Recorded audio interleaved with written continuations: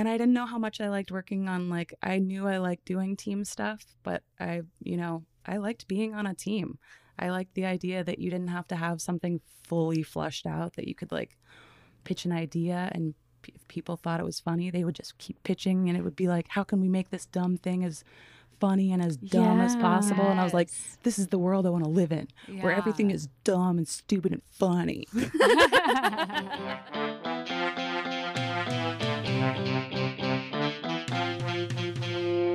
From Emmy winner to open mic, we booked a guest that we really like. Releases on Women Crush Wednesdays, on every platform that podcasts play. It's the Comedy Girl Crush Podcast.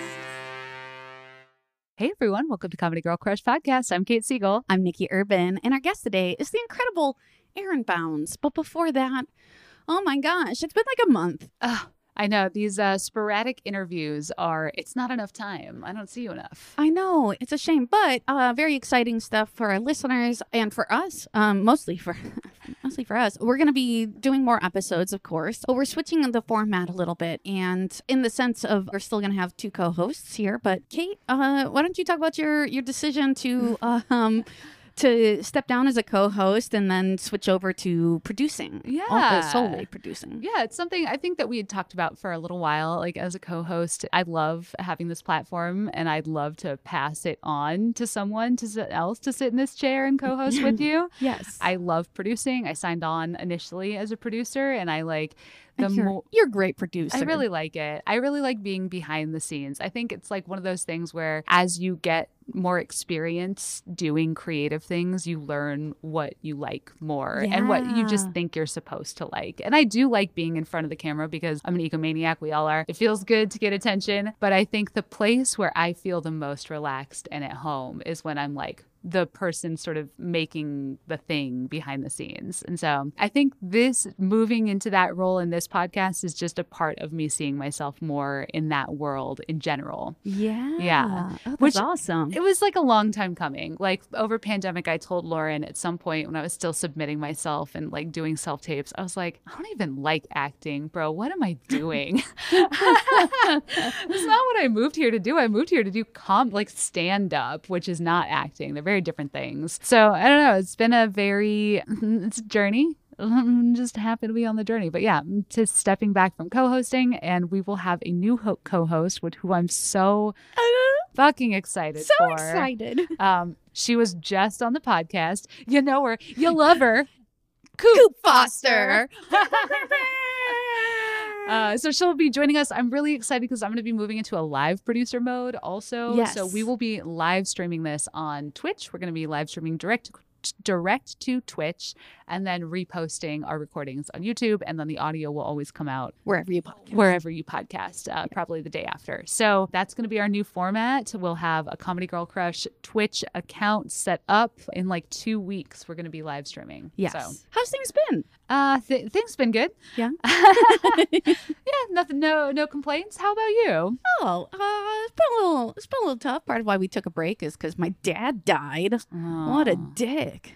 Dude, I'm so sorry. No, it's okay. It's weird because it's a thing where it feels like, we have been estranged for years now. Like, I haven't talked to him in years. And then it was like, we got to say all the nice things to each other. So we like left on a high note. So I'm just like, yeah, no, it's fine. My dad's dead, but like he loves me. So like, it's okay, you guys.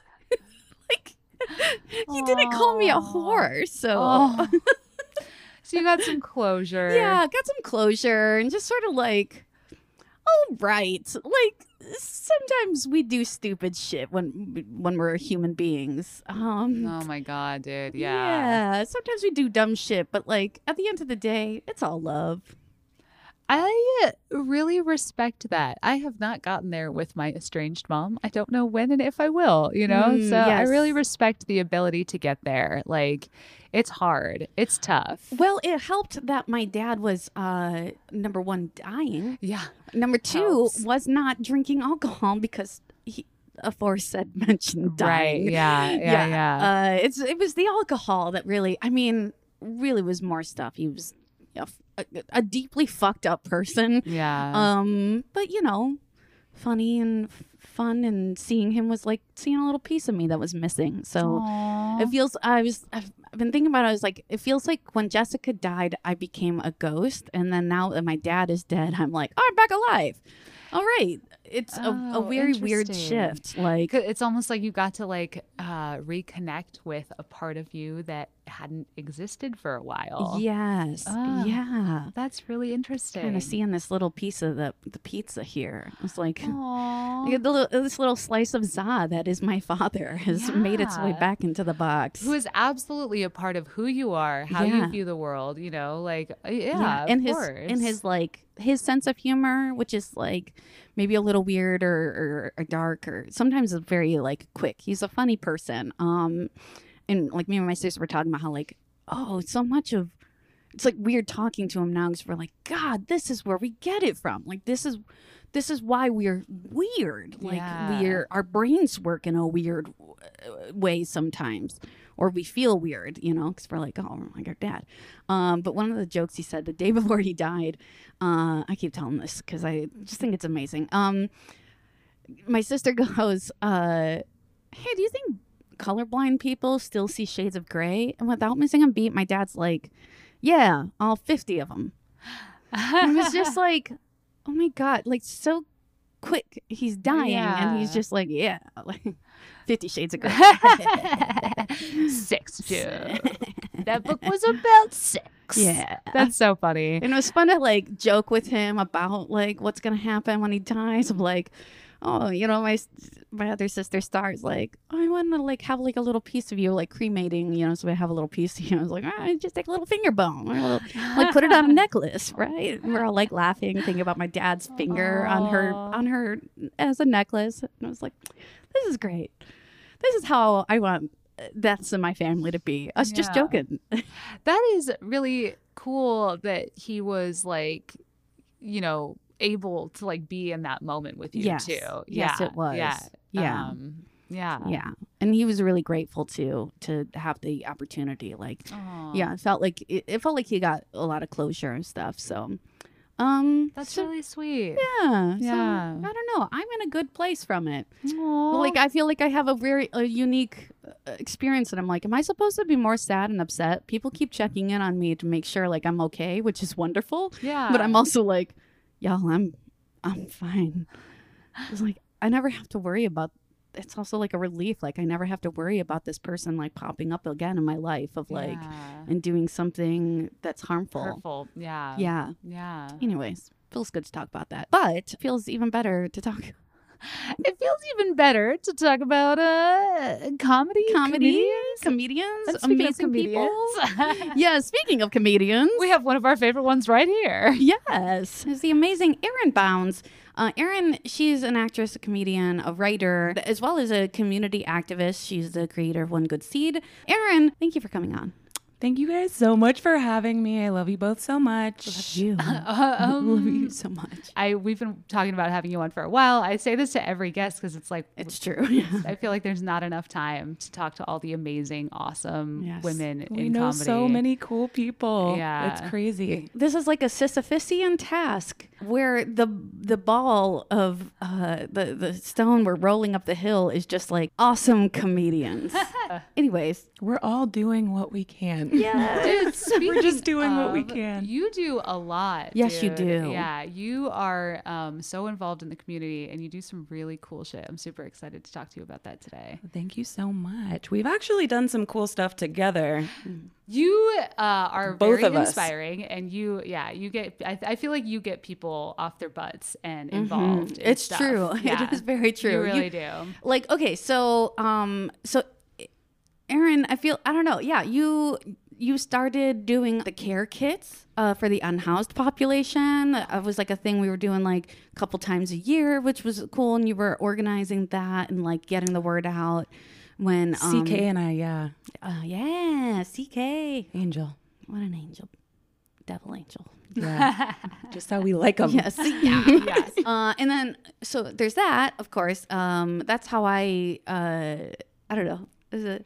got involved in- community outreach. Yeah, I was just like, oh, cool. And then, of course, working with Black Women Lead, helping do food drives, and then, and of course, you build community gardens. Yeah, that's my kind of latest endeavor, but one that I've been working on for much longer than it seems like almost since the beginning of the pandemic. And it started as a journey of just like gardening for myself and my own mental health and being like, what can I do? Well, I can do this thing that makes me feel good. I can put my hands in some dirt. And when I find like I was going on a lot of little walks at the beginning of the pandemic and just like finding cuttings on the ground and being like, I'm going to see if I can bring this back to life. And it made me feel so powerful. And, you know, I think through a lot of like the community outreach stuff that we were doing over the pandemic and realizing how many people were like food insecure during a time when it was like people had lost their jobs, like people had, you know, it was just like people lost everything. People lost family. It was a time when it was like, well, couldn't we be growing food? There's so many vacant lots. We actually have access to like so many different things and just nobody's utilizing it. And so it was a journey of going, how do we get food to people? That's kind of where I started. You started a community garden, right? Did you start one in a vacant lot? That was kind of like my original plan, was to start a community garden, and I didn't know where. I knew I wanted it to be in like an area where people would really benefit from having a community garden. And honestly, I didn't know how many community gardens already kind of existed. But because I was working with like various nonprofit organizations that served like the houseless community, I was like, I wonder if I could team up with a nonprofit and get like a garden going for people who are directly. My friend's place is where I originally wanted to do it. And then just because of the nature of the pandemic, that ended up not really working out. So I found a lot in Inglewood and was hoping to turn that into a community garden, and then found out from talking to some people in the neighborhood that it used to be a community garden and that the community used to love it. They were like, yeah, they hosted events where, tree people would come and give out like fruit trees to people in the community, and then all kinds of cool stuff. But it was connected to the school, Morningside High School over there. So then kind of the journey turned into like getting a hold of people at the school and going, you have this like lot that's available. It's overgrown. It doesn't look like anything ever did grow there. But are you interested in like, is it just a matter of nobody's maintaining it anymore? Like, do you just need like donations or supplies, or like, what do you need? How do we do it? And that became like a whole like trying to get through a lot of like red tape. And it felt like we probably spent 6 or 7 months or so, like talking to people who would go, I'll get back to you, or I think you need to contact this person like at LAUSD, or I'm waiting to hear back from, and just not hearing back from people. But I was doing like a weekly food distribution with an organization called the Eastside Cafe. And I was telling one of the volunteers about this school garden I was trying to get going and how it had been so hard to get started. She was like, oh, well, I'm the librarian at a school right over here, and we have a space for a garden, but don't know how to start or how to get it going. And so by the nature of just like talking about it, found my actual first like school garden project. And because schools have like a tax ID that you can use basically the same as like a nonprofit's 501c3 status, it's like you can apply for grants, you can apply for, you can ask for donations from stuff, and it operates almost the same way. And I was kind of like, is this really what I wanted to do? Like, how does this serve? Like, I was hoping to serve like the houseless community. This feels almost the opposite of that.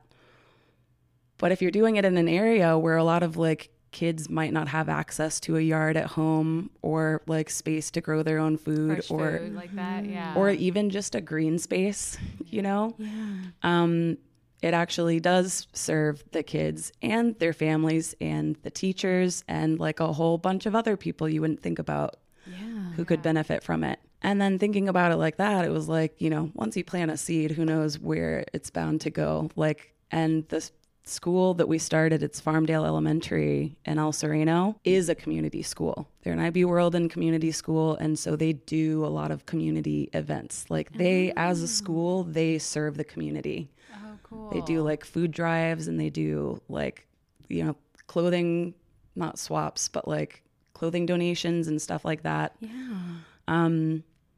So it feels like I, in a roundabout way, got back to the original. Yeah. Yeah, well, I think, and it's like something that I think people talk a lot about in terms of like, what does reshaping our communities look like? And it does include investing heavily in like where our community starts, which is with kids, right? Like those are the future members of the community, and like building that sense of community, that sense of like togetherness, that having that space, you are investing in the people in that community in the future, right? Like 100%. And like, taking it like from that point, going like, this is the future. Like the kids are the ones who are going to hopefully save us from this whole mess. God did. So hopefully those kids have some kind of connection to the land from an early age so that they care about it. Yeah. Yeah. So that they go like, oh, like butterflies and bugs are like an important part of the ecosystem, instead of going, those things. bugs are gross. Get this out of my, Yeah. Oh, so how does all of this relate to you in comedy? Well, that's almost I'm like, that's Yeah, like have you figured out a way Super- to like combine all of your loves? I'm like happy that you asked that, because it's part of like the bigger plan, like Right. the maybe 10-year plan or whatever. But I kind of want to have like a comedy farm where it's like growing food for the community, but also there's like a kitchen attached, and maybe it's a venue so that you can like host events and raise money for the farm, for the community, for whatever it is. And I try not to get super specific about what that looks like, because I almost feel like keeping like a vague picture of it in my head like is going to lead me to exactly what it should be. Yeah. But I'm like, comedy farm, a haha farm. Like I've never heard of one, but like it's almost kind of like, have you guys heard of, I think it was Project Plantasia or something, but like in general, there's been studies done that like if you play music for plants, they're happier. Oh, yes. Yeah. Yeah. Uh-huh. So what about telling them jokes? Maybe the plants don't get it, or maybe they get it on a whole different level that we don't comprehend, but like bringing laughter to like a farm or to a place where you're growing something new feels very like, ooh, this is like special kind of magical territory to be explored. That's cool. Yeah, I love that. Oh. Yeah. I mean, I could imagine that it would be, it would help the plants grow, because right, like music, it's like there's rhythm, it's sound waves, and laughter is a lot like, and comedy in general is so much like music that it's, you've got a rhythm, and Yeah, and people say laughter is medicine and plants are medicine, and yeah. everything is like very connected in ways I feel like we obviously can't see. But Yes. So you want a funny farm is what you want. Okay, well, that's not exactly, but yeah, close enough. Yeah. I mean, it is about the crazy people. We are crazy. We are all crazy for Yeah. doing this crazy thing in this crazy place and being like, Yeah, this is good. We'll keep doing this. yeah, I'd say we're absurd. yeah. Yeah. I love to follow the absurd.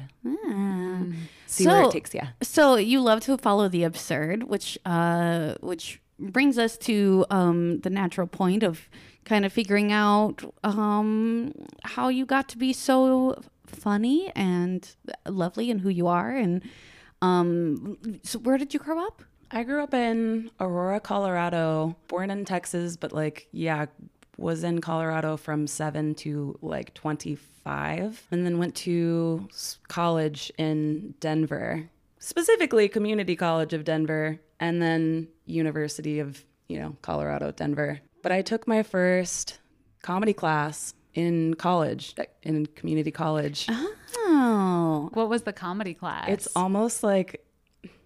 almost too perfect. So it was like a sketch / stand-up class, which I didn't know existed at the time. I was like, you can take classes for doing that thing. Yeah. yeah. But I was like, Yeah, definitely. Like I've always like wanted to learn about stand up because I always felt like I had the inner monologue of a stand up. But my comedy teacher at the time, Judy Ireland, God, I hope that's right. Bad memory. Not she was a great teacher. She was also my public speech teacher the same semester. So I almost like played off of that, and like every speech that I wrote was also like a character bit or like a, you know, it had to be funny. Like my goal was to make her laugh. Yeah. And her class, her public speech class is the only like A++ I've ever gotten Oh wow. Aw.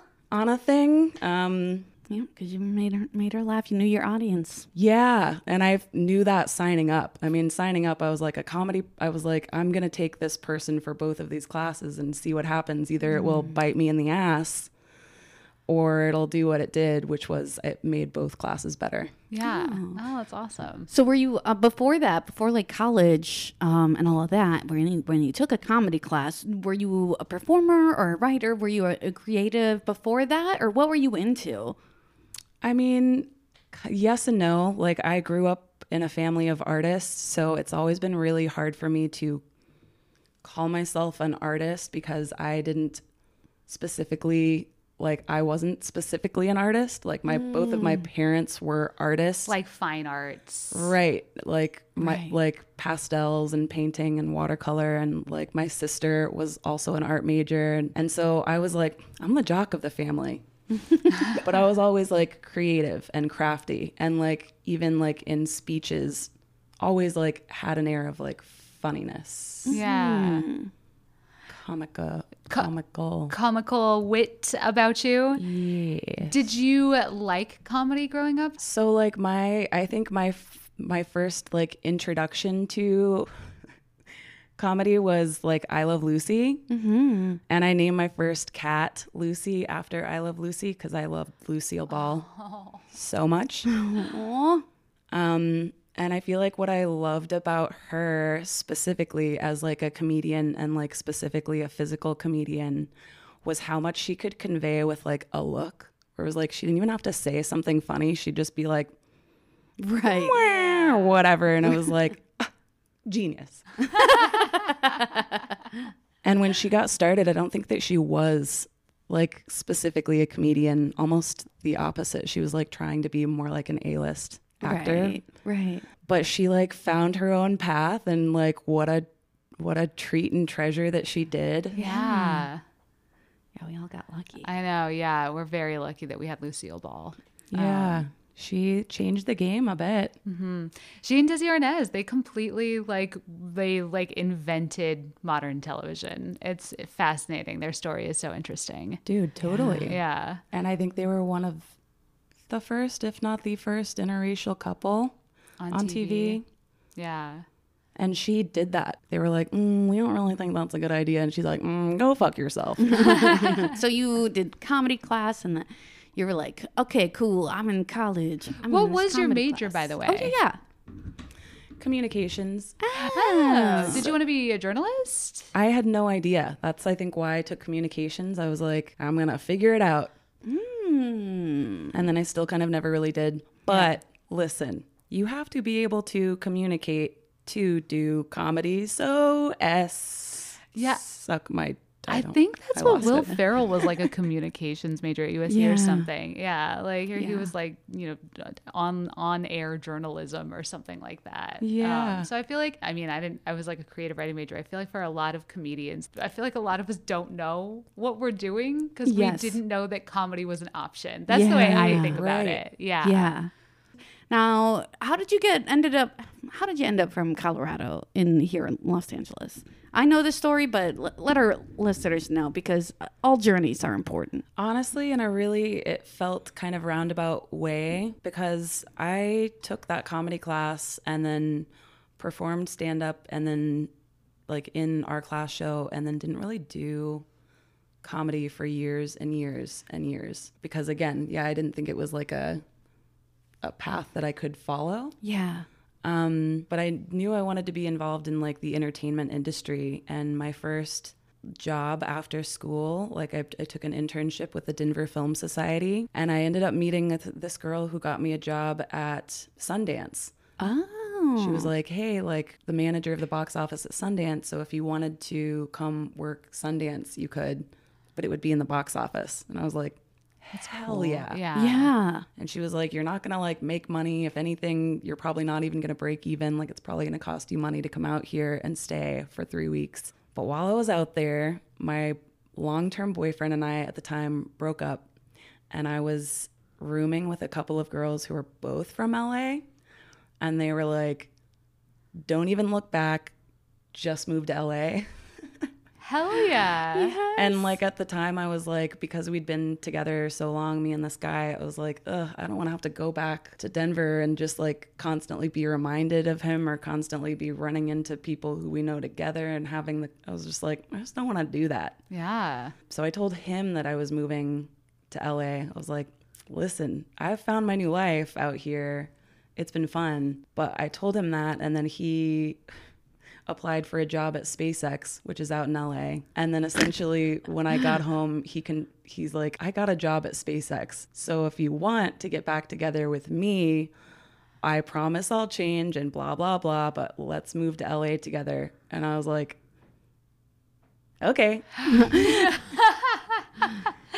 And we stayed together like another year and a half after that. And That would have convinced me too, though, honestly. If somebody like took the time to apply for a job in the city where I had said I was moving to, and they were like, look, I applied for a job, I got it, I'm ready to go with you. I obviously would have been like, oh, okay, cool. Yeah. You seem serious about this. Yeah. I mean, I didn't think he was ever going to leave Denver because his whole family and like all of our friends were there. And I was Yeah. like, your life is pretty set here. Yeah. But it was like, as soon as he said that, I was like, and I don't mean this in a bad way, I was like hoping that it would work out, that like being away from all of our like old toxic friends and habits would potentially lead to this better life. Yeah. But I was like, well, if it all goes to hell, at least I'll be out in LA. where Yeah. I need to be. Right. And Yeah. I will have not had to go alone. Yeah. Yeah. And then what happened? Well, it ended specifically because I was almost getting resentful that I was out here for like a couple of years and was still not doing the thing that I loved. Like I felt very much into like a domestic, like caretaker kind of role of like, he makes the money, so I have to do all the laundry and make all the meals and do all this other stuff to make up for Oh, no. the fact that he paid more rent and stuff. Yeah. But it was like, he has the important job. So that's the thing that like, you know, people come out and get like, our friends come out and get a tour of his job. It's so cool. And I was like, Right. but I wanted to be doing comedy, and now I'm living like not a life that I wanted to live out here. Yeah. And I think we ended up breaking up over something that, you know, wasn't the thing. Yes. Yeah. It was like a trip to the grocery store that he didn't want to come on. And I was like, that is it. Yeah. But honestly, that is it, right? Because like it's so crucial for people, you know, it's like if somebody has their career set and they're with a partner who's like working towards their career, it is not fair at all to just be like, well, you don't have yours yet, so there's nothing for you to put on hold, so you can whatever, you know what I mean? It's just, it's not acceptable. And I feel like people do that to each other all the time. Yeah. And it very much felt like, because he had this job where he was working long hours, and like comedy is the thing that happens at night, Yeah. largely happens at night. It was like, it made me feel like I was going to be a bad person for going out and doing this thing in the time that I was supposed to be spending with him. Right. And I was like, I think my biggest concern was I'm going to end up being resentful. I'm going to wake up like and snap one day if I'm like married with kids in this life that I didn't really, that I knew was not the life I was meant to be living. Yeah. So when you split, how long before you started pursuing, like how long before you like actually got to start doing what you moved out here for? Well, so I had taken a class really close to where I'd been living while I was living with him in Long Beach, and it just didn't really gel. But a friend who I'd taken an acting class with in college had moved out here before me and I think I reached out to him like via LinkedIn because he wasn't on the social media or whatever. And I was like, hey, like I'm trying to find like, I wanted to be doing stand up, but I was like, I didn't know that you could take stand up as a class out here even. Yeah. And I was like, I'm trying to find like some kind of sketch class so that I can get into the habit of writing like jokes and like have to write them because something is due. There's a deadline. Yeah. Yeah. And he was like, oh, you've got to try the Pack Theater. Like I did classes at the Pack Theater and Sam Brown from Whitest Kids You Know is there. And he's like, it's really like underground. Like a lot of people don't know about it. Like you kind of have to, he was like, the teacher asks you like how you found out about it because they don't post about it on social media. Like it was very like, at the time, I think it was still Miles Stroth workshop. Yeah. But so yeah, even that I was like, all right, I trust this guy. This is like a funny person who like knows what he's doing and is on his path. And I was like, I'm gonna go take classes at the Pack with zero intention of ever being like, because I want to be a sketch comedian. I want to be on a sketch team. I want to get on SNL. Like that wasn't really my drive. But after taking one class that led to another, it was like, well, you went through the whole program. I guess I might as well audition. At no point was I like planning to audition. Right. In the whole time I was taking classes, I was like still like very shy and nervous and just hadn't done comedy in so long. Yeah. Hadn't performed in so long. Hadn't been on a stage in almost a decade. And was like, wow. But then like I had my first class show and it was like, that was what it was. I think having the class show, and because I was the only girl in the class, I was in like every sketch. Yeah.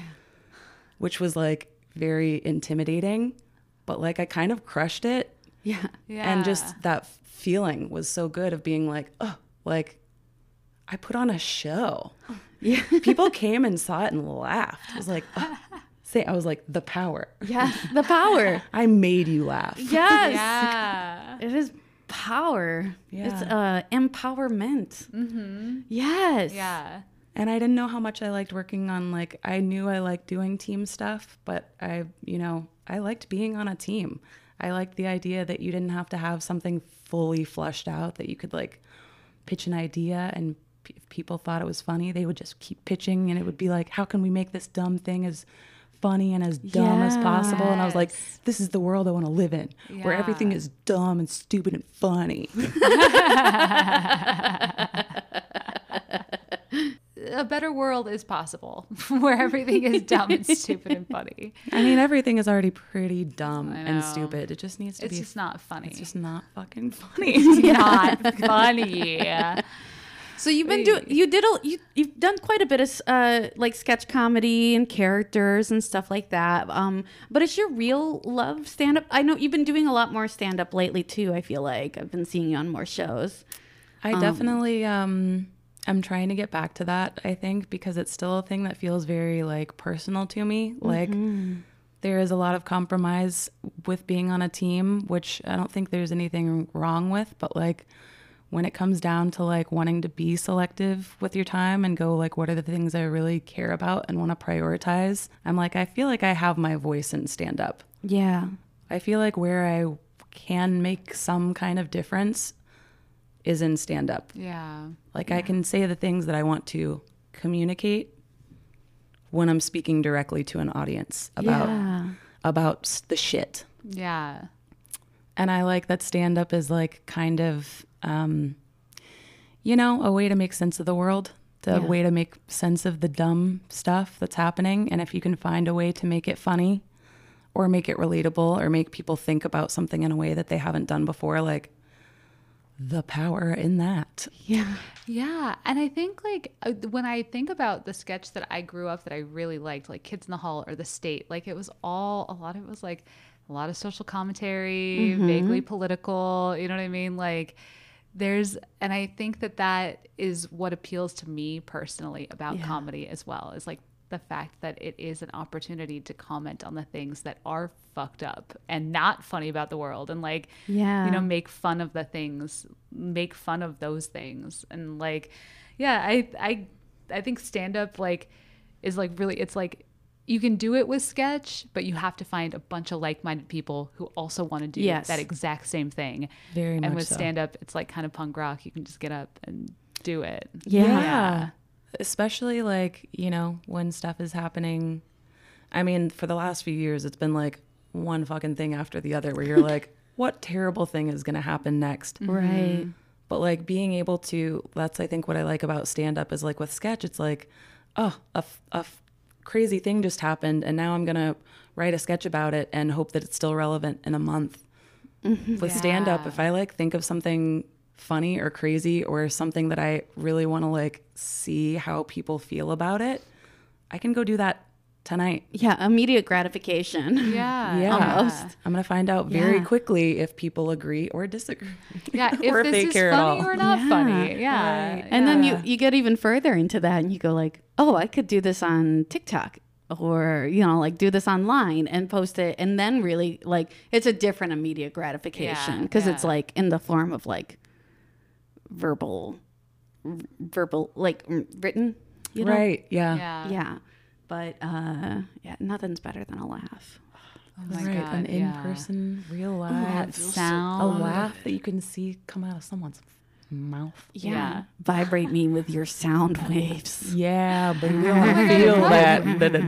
I never thought about that, but Yeah. I guarantee you that that is part of the addiction, right? Is Oh, that like the yeah. actual, you're like you literally are vibrating. With yes, That with is why sound. laughter is contagious. Yeah, and why we need to start the funny farm. I did know that that's why laughter is contagious, because Eric Moneypenny would talk a lot about like why the pack was more conducive than like other theaters. It's because you're all packed in tight, and so if someone's laughing, you feel the person next to you laughing. yeah. Like, Like UCB Franklin, that will always be like the most fun stage to perform on and to you're watch right Because shows it's there. every at, side yeah. of, you're Oh my like gosh. surrounded. That's why that the Sunset Theater, I saw a couple shows there, and it's just that place was death in a theater. You know what I Yeah. mean?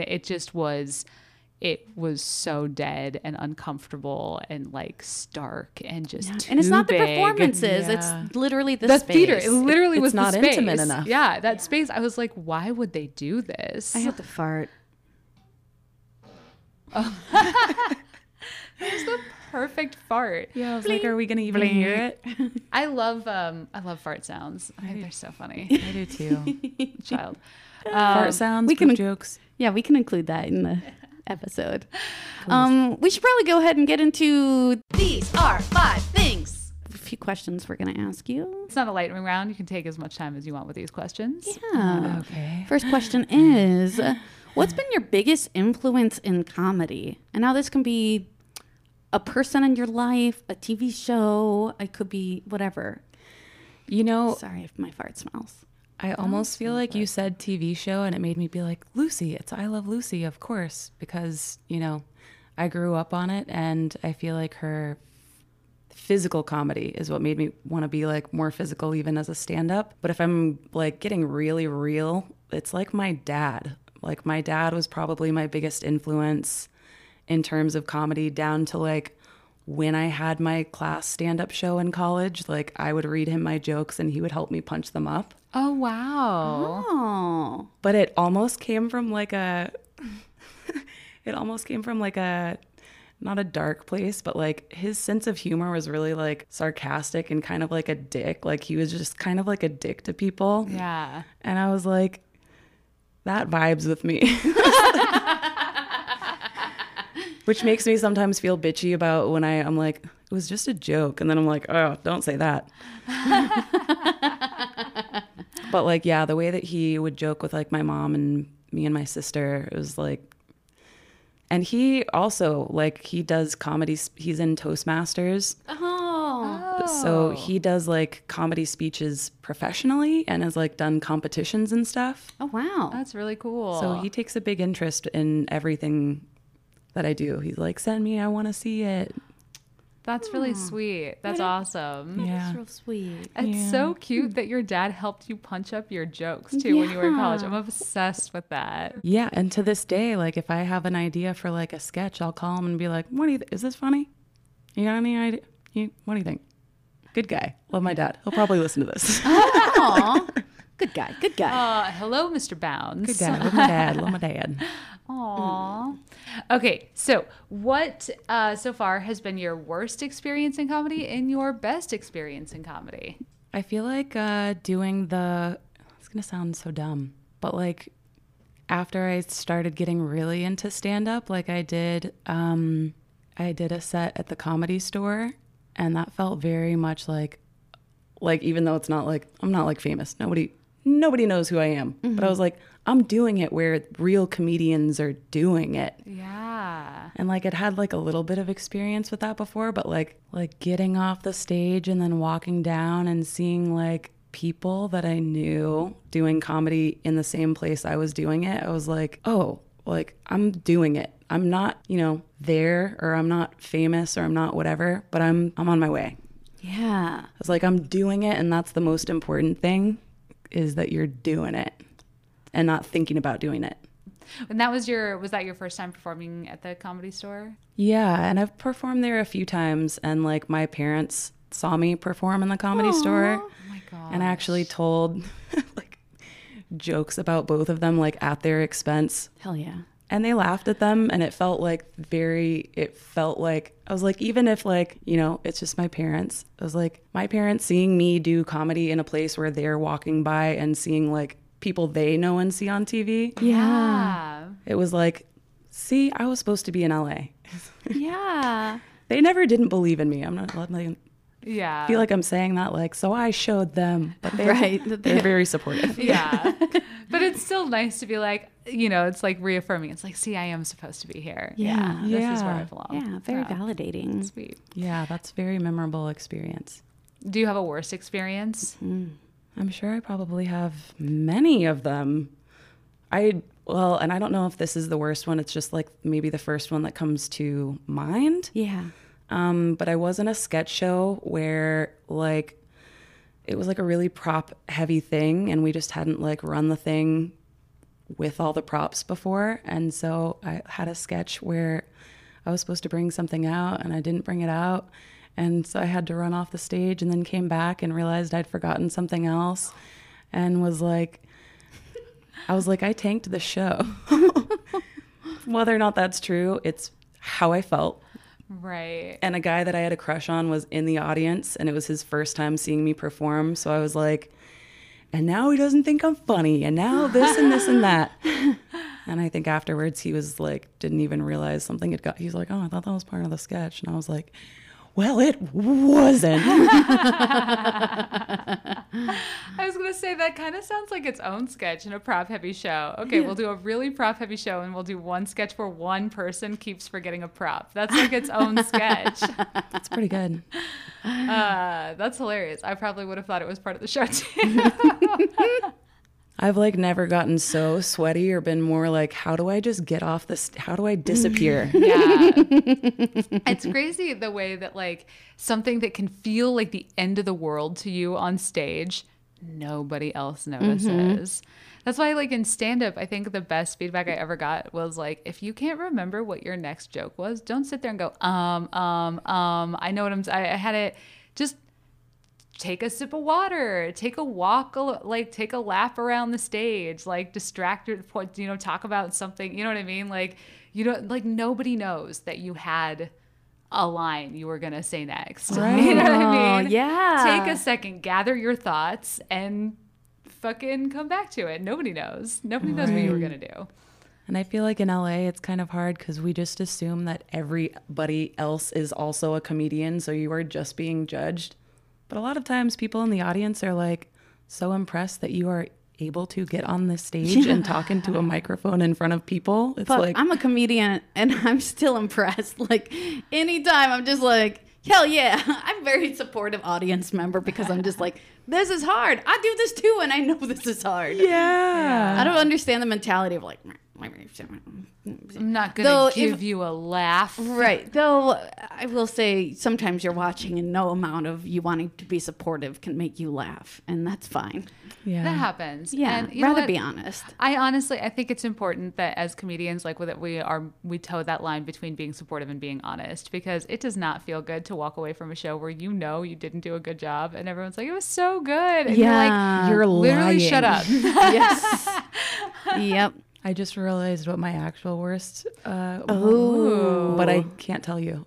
Oh, That's okay. But I literally can't tell you. I'll tell you afterwards, but I literally can't tell you. no. Okay. I don't know if somebody It was bad.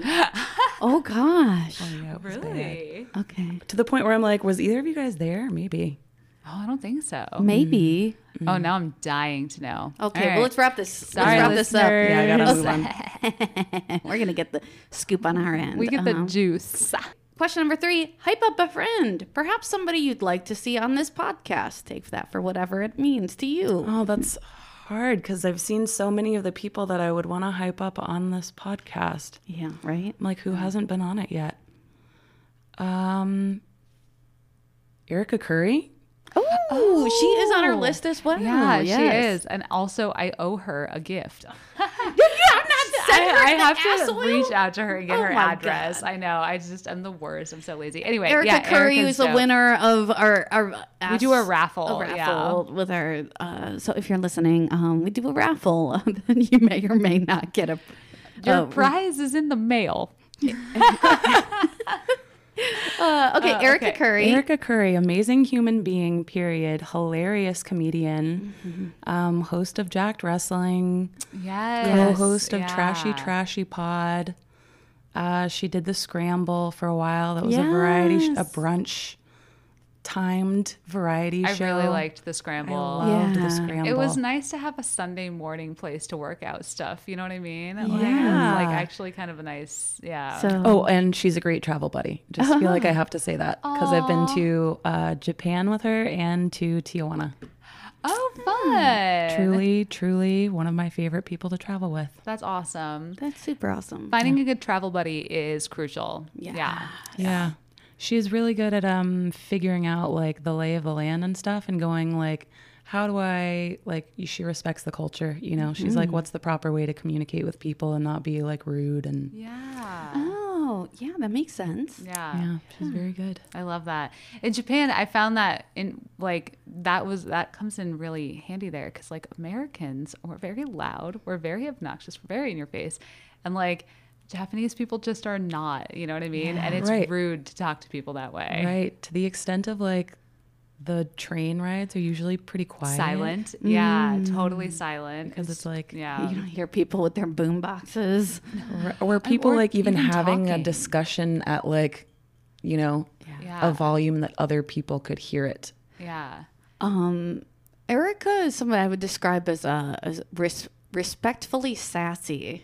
Fully. Yeah. Yeah. One of the sassiest people I know. She's very sassy, but she's respectfully sassy. Yeah. I also lived with her for 5 years.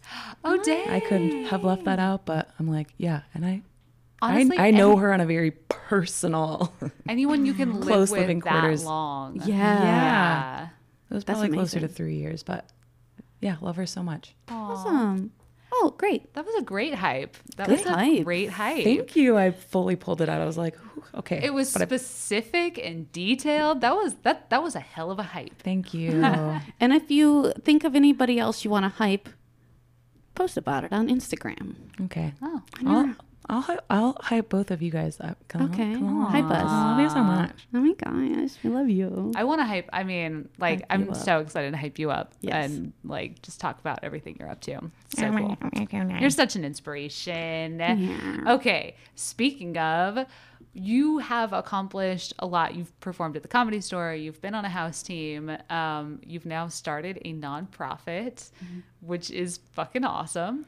What you. is something you haven't yet done in your life or career that you're like, all right, I'm going to do that next? I mean, I think we kind of touched on it, but I think it's really important to do the things that you love the most because those things light you up and that like lights up the people around you. And I feel like a blend of comedy and, community in like the gardening world. If I can find a way to blend those worlds, and I hope it's a comedy farm. I don't know what it's going to be exactly specifically. Yeah. It's in my line of vision. Could you potentially start hosting comedy shows at your garden? Well, so I actually just started 2 new garden projects. Okay. And I'm really excited because one of them is a high school. Oh, I saw you mention that. Yeah. Yeah. You get to work so with those older kids. the benefit there is just that the kids are so much more hands-on with it. Like they're taking horticulture classes. They like cook the food that they grow themselves, and we'll like host community events and all kinds of like, so I'm really excited to see like watch them build their own planters and just be more hands-on in general. Yeah. The other one is a shelter.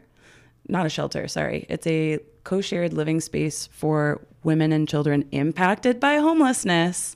Back to where I was trying to start from the beginning. Yeah. Homelessness or the foster care system. So probably not the co-shared living space as a place for comedy, but like the potential of like high schoolers to have that, like the principal was talking to me about, oh, if you or anyone you know wants to like do like a 6-week crash course in fill in the blank elective, you could do that here. Oh, wow. And so I'd like to talk with her a little bit more. I really want to connect her with Royce. Yeah. Yes. And the inclusivity committee and see what the possibility of, having the pack do stuff with. It's Cheviot Hills High School. Oh, very cool. And I don't know if they would get to the point of being able to host events there, but maybe. Yeah. Yeah, that'd be Yes. super cool. Yeah. Yeah. Oh my gosh. Wow. Okay, so what advice do you have for our listeners? Maybe they're just starting out in comedy or they've been in this for a while. What's worked for you?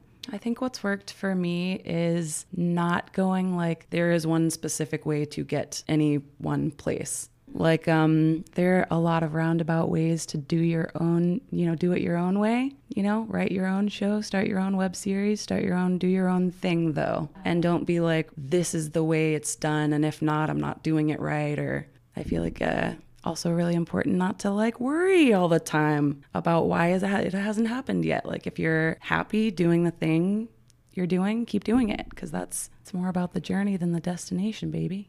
That's great. I mean, that's like it. Enough said. That's like perfect advice. Yeah. Yeah. Perfect. It's perfect. Yes, you're perfect. Perfect. I'm a This is middle child, perfect. so I just wanted to make sure I got a compliment yes. and I asked for it again. Yeah. Fellow middle child, completely understand. You're- I have to be perfect. Also, I'm a Virgo. I don't know. I think that's part of it. Dude, double Virgo. Oh, really? Cap sun, but double Virgo. I don't know my whole chart Moon and because I don't know rising. my birth time. I'm the youngest and I'm a Libra, so I'm already pretty perfect. You don't have to try. Yeah, I'm pretty charming as it is. All right. My mom told me this story about how when I was a kid, I was so cute that I made a paralyzed woman smile. Like she had smiled in like a long time, but I like walked into the room and she was like, Oh my God. and then I hit puberty. And it all went downhill from there. No, you're the cutest. Yes, I'm very cute. no. I am aware of this. But you know who's more cute and more beautiful is Erin Bounds. Thank you so much for coming on. Thank you guys so much. I truly enjoyed this so much. Mostly just like being able to catch up with Yes. you guys. Yeah. Thank you for making too such an impact and kind of making being able to be part of a community more accessible. Like you make it more accessible just by the sheer like you take the bullshit out of being part of a community. You're just like, hey, if you want to come and do this thing, you come and do this thing. If you don't like one thing I like about you is like there's no expectation or pressure to like commit all of this time. It's like, when you are creating these opportunities for people, it's like come if you can, and It's fine. It's going to work out. Yeah. Yeah. I feel like that's maybe one of the biggest lessons I learned from the care kits was the more accessible you make it to people to help, the more likely they are to help. Yeah. Like if you go, I'm only taking monetary donations. Well, a lot of people don't have money to give, but a lot of people don't have like money to go out and buy stuff. But then those people can still show up and just fill up a bag or hand stuff out or whatever you're most comfortable doing. Yeah. Helping people help people. Yeah. Help. Yeah. Dude, yeah. It's super inspirational, and like the work that you do in the community is amazing, and I am always very appreciative of the fact that you like create opportunities for people to get involved.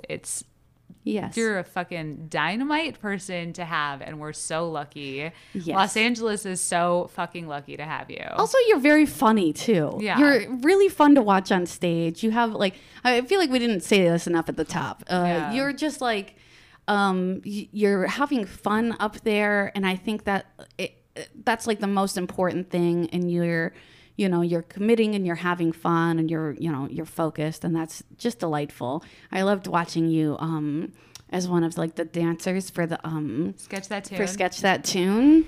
Like, I was just gonna say that was the very first place I ever saw you perform was Sketch That Tune, and because I just like randomly went to that show for something, and that was the first time I saw you on stage, and I was like transfixed. You're so magnetic to watch, and also just gorgeous. And so I was just like, who is that? You were like Goldie Hawn and laughing. Yeah, up there. honestly, like, really, just like you look the part. Like you were just so magnetic to watch. That was also. I like the visual of you in Sketch That Tune is very like clear. Holy crap, you guys are so nice. I don't know how to take compliments, so I'm just staring at you like in disbelief. Stop talking. But thank you.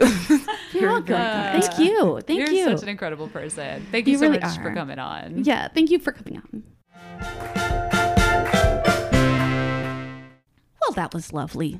It is never lost on me how meaningful the advice that like there is no one path to this is. You know what I mean? Yes. Because I do think that it is so easy, especially when you get here to LA, like to get sucked into the idea that you have to do it this way. You have to do this, then you have to like you're going to do it this way. And if you want to be successful, you got to book this. You got to do it. You got to get, you know what I mean?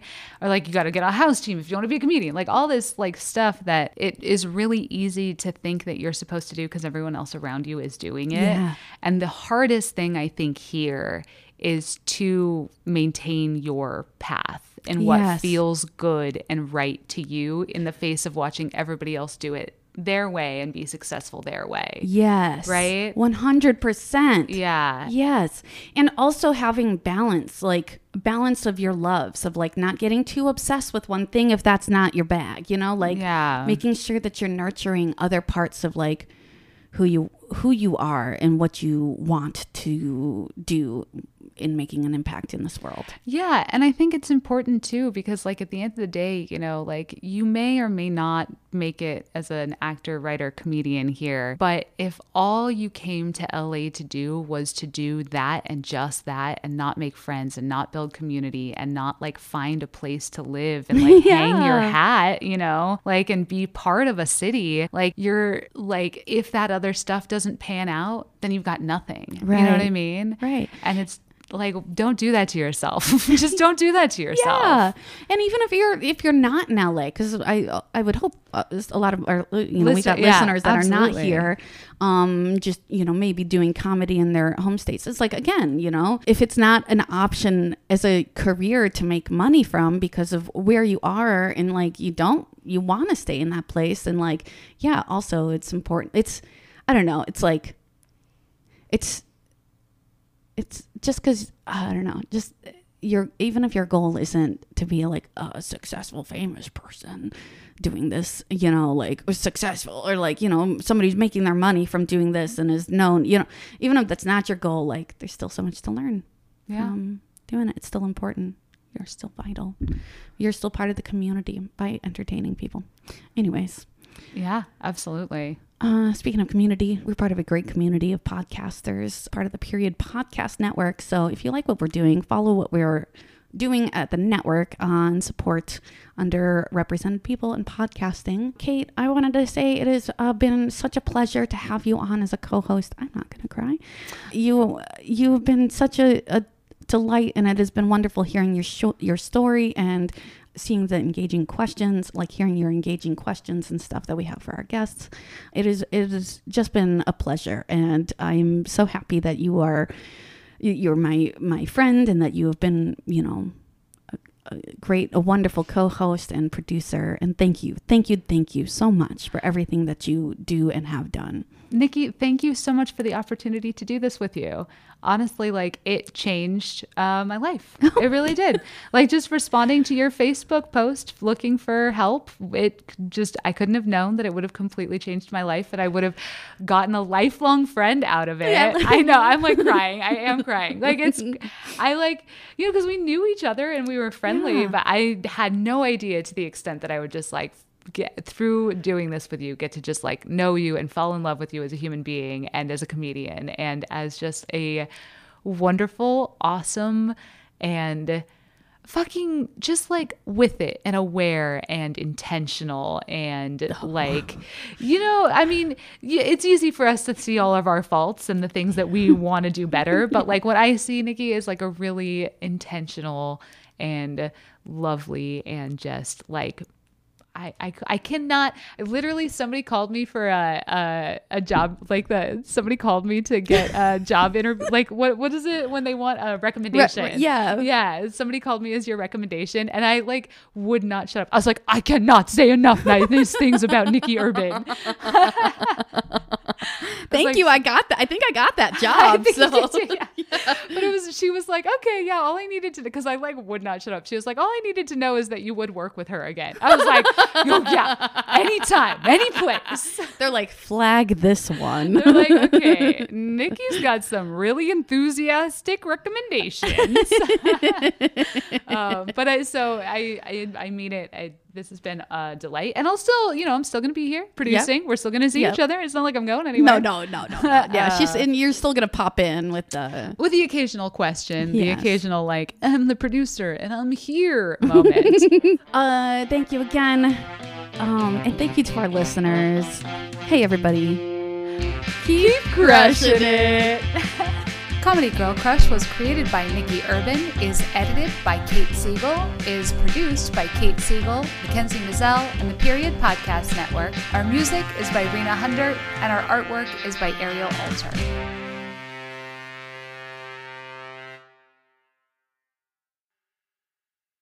And that's on Period Network.